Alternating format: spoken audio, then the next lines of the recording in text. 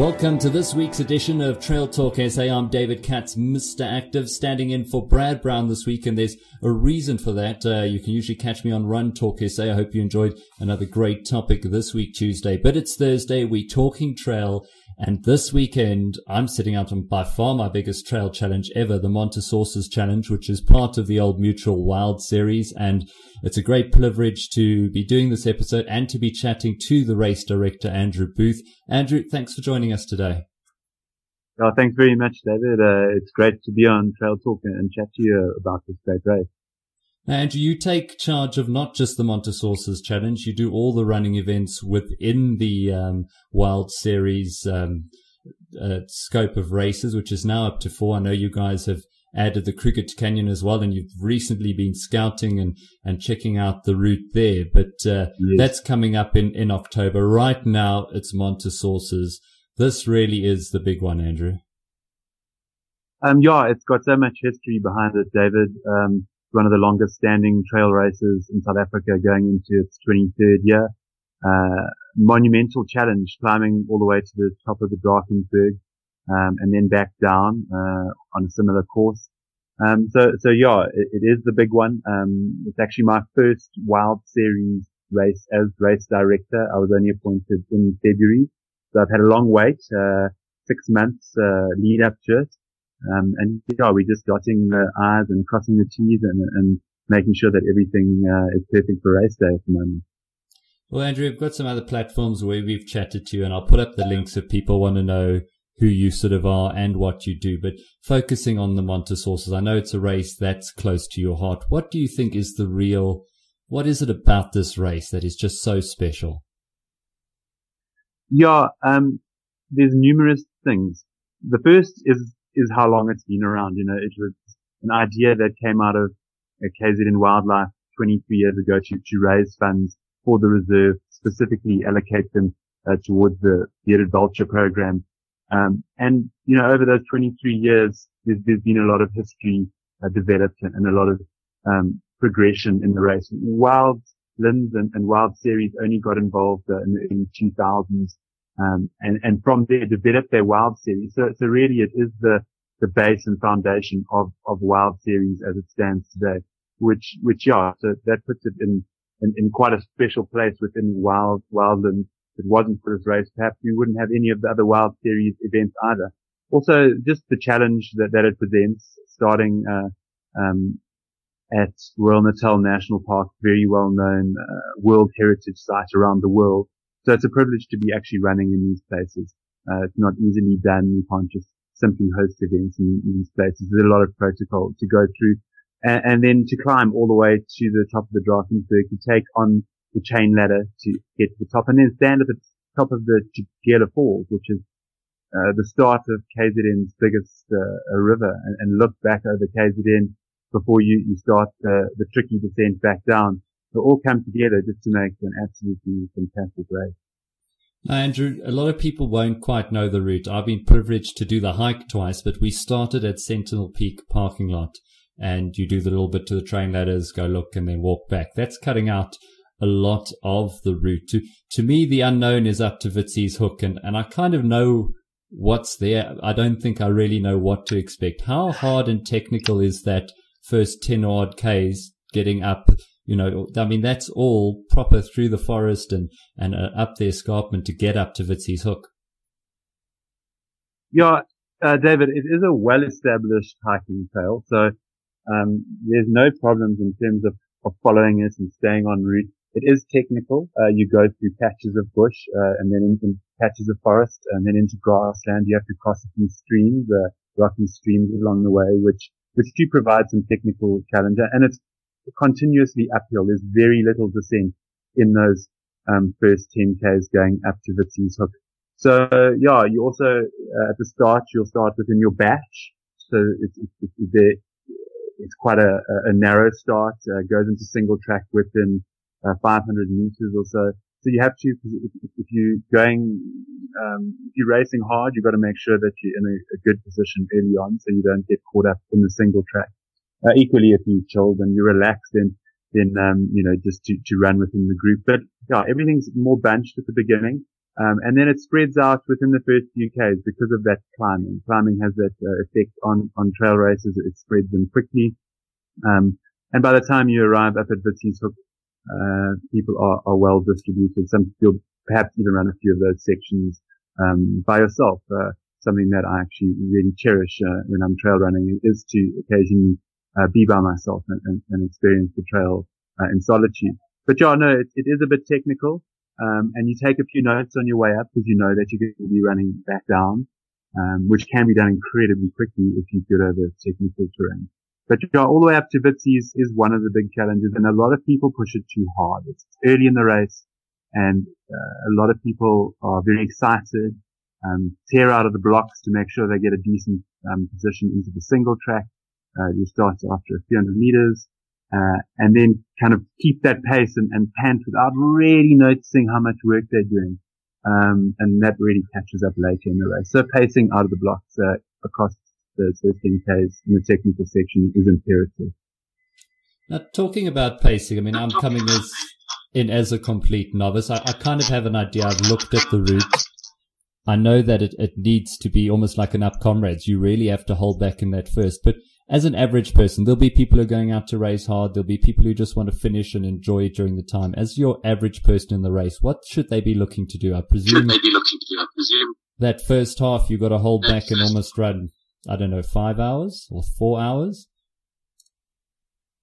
Yeah, look, if you're just looking for a finish, hey, David, you can take more than half your allotment of time to get up to the top, because coming back down can be a lot quicker as long as you have something left in the tank. And that is the ideal way to run the race, I believe, is to really conserve a lot on the way up. Even once you've gone past Hook and you're now on the road section, which is not technical. It's a little bit bumpy in places, but you can actually get into a running rhythm as opposed to having to negotiate the technical section. So your road runners actually enjoy that section quite a bit more.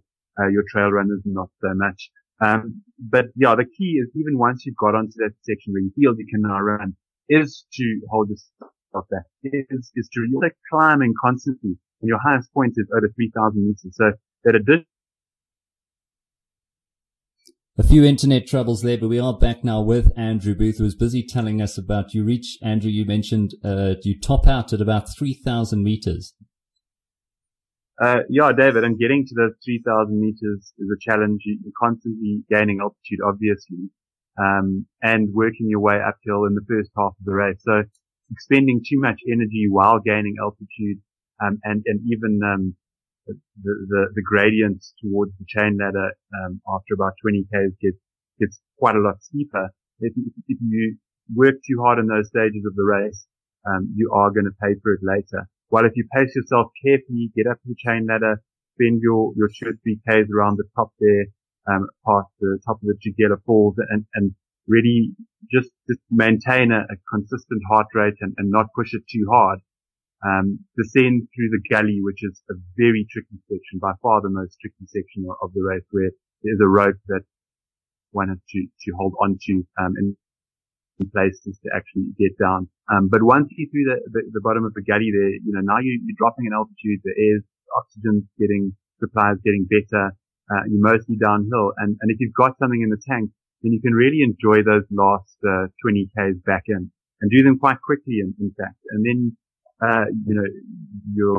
the nature of your race will be a lot more enjoyable than, the runner who goes out too hard, and perhaps starts to feel a bit queasy or ill at the top, and then loses momentum and really struggles home, even on the easier downhill section. So yeah, for me, the way to pace the race, and the times I've done it, I've always made sure that I've held back enormously, at the front and at the early stages, and then only picked it up, the intensity up a little bit later. Yeah.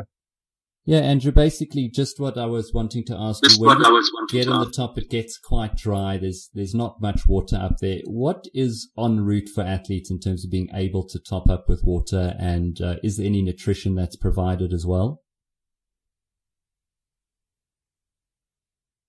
Yeah, David, the race is very well provided for. There are tables along the way, especially on the road section after Hook. So your first 10Ks, you only have access to water out of the streams, which is very drinkable, no nutrition. And it's advisable to carry a bit of nutrition early on so your energy levels and sugar levels don't drop too much. Along the road, there's 3 tables. So that's your time to really make sure that you get a lot of nutrition in and recoup nicely. And then once you pass the Sentinel parking lot and you're into the mountain, part, so to speak, there's no guaranteed nutrition. We have plans to set a table up at the chain ladder, but that is weather dependent. If the weather's too bad, unfortunately, we can't get our goods there. So there's no guarantee there. So leaving the Sentinel parking lot to make sure that you've got enough hydration and nutrition is very important, because being a dry year in KZN, there's no water on the top. It's September, so we haven't had any rains yet. So you've got to have enough water basically to get to the chain ladder, up the chain ladder, across the top and then back down, which for some people will take them up to 2 hours. So you do have to make sure you're well loaded when you're leaving the Sentinel parking lot. And then getting back there is always a great relief, because it's a bit of an oasis to having worked hard through the mountain section to get back to that nutrition and hydration. And then going all the way back down the road, again, it's plentiful. And then those last 10Ks, again, only water back into the finish, where you will be greeted with lots of different nutrition and hydration options. Now, Andrew, obviously with road running, race briefings doesn't really come into the equation. I know with triathlon it's a big thing. With a race like this, it's really important that people need to be there on the Friday evening to attend a race briefing, isn't it? Yeah, most definitely. With any big race like this, in the mountains, of this type of distance, there's a lot of information, especially for a novice, that they can glean out of the briefing that will prepare them a lot better going into the race. The briefing takes place at 6:20 on Friday evening and will be full of information about taking on the challenge. A lot of the things we've spoken about today, and also an opportunity to engage with the race team, ask us questions and really, so when you wake up on Saturday morning to take it on, you're comfortable with as much as you can be. If it's your first 50K, there's obviously a lot of unknowns. But the more you do know, the more you can prepare yourself, the more you understand about the route, how it's marked, safety protocol, etc. The better it's going to run for everybody. And then if anything does go wrong along the way for a runner, then they know exactly how to react and how they can call us up to help them. So yeah, those race briefings are imperative. We've got to listen to them. You know, it's nice to chat to friends as well, but to actually really engage with the race fully, it's imperative to make sure that you're really listening and concentrating through that race briefing. Andrew, just as basics, what should people be carrying? I know a lot of guys, I've got a pack, I'll be running with a pack. What do you guys recommend that runners carry on them during the race? Yeah, some nutrition and hydration are obviously imperative, and those are personal choices most of the time. Then a cell phone is actually a very useful piece of equipment nowadays. Not that there are comms all along the route, but if you do get into a really tricky situation, to be able to communicate yourself back to the race headquarters, as opposed to have to find a marshal or a medic who will be able to radio through, is always a very useful thing. So we recommend that all the time nowadays, as well as your wet gear and warm gear, a space blanket, a whistle. Those are all useful things that if you do happen to twist an ankle or break a leg and you can't move, to keep yourself warm and to draw attention to yourself, are very good things to have. Another interesting item that's coming up more and more in South African trails, especially on the mountain scene, are hiking, trekking poles for the steeper, trickier sessions, to take a little bit of pressure off the legs and put it onto the arms. Some people have learned to use them incredibly effectively to scale up and even descend mountains for a bit more balance on your way down. It almost acts like an extra leg just to make sure that you don't fall over in some of those tricky sections. Yeah, there's a lot of equipment out there nowadays for trail running, some more valuable than others. But yeah, definitely water, nutrition, hydration, cell phone, and your wet and warm gear. Those are imperative. Andrew, I thought you said we're going to say that it's a selfie stick that's becoming the craze for people to carry, but I suppose you could use a walking stick as a selfie stick. Thanks so much for that info today. I've got that nervous excitement that sort of started 2 weeks in advance, which is way beyond anything, even when I attempted Comrade. So really a lot of excitement, but also nerves, as you've pointed out.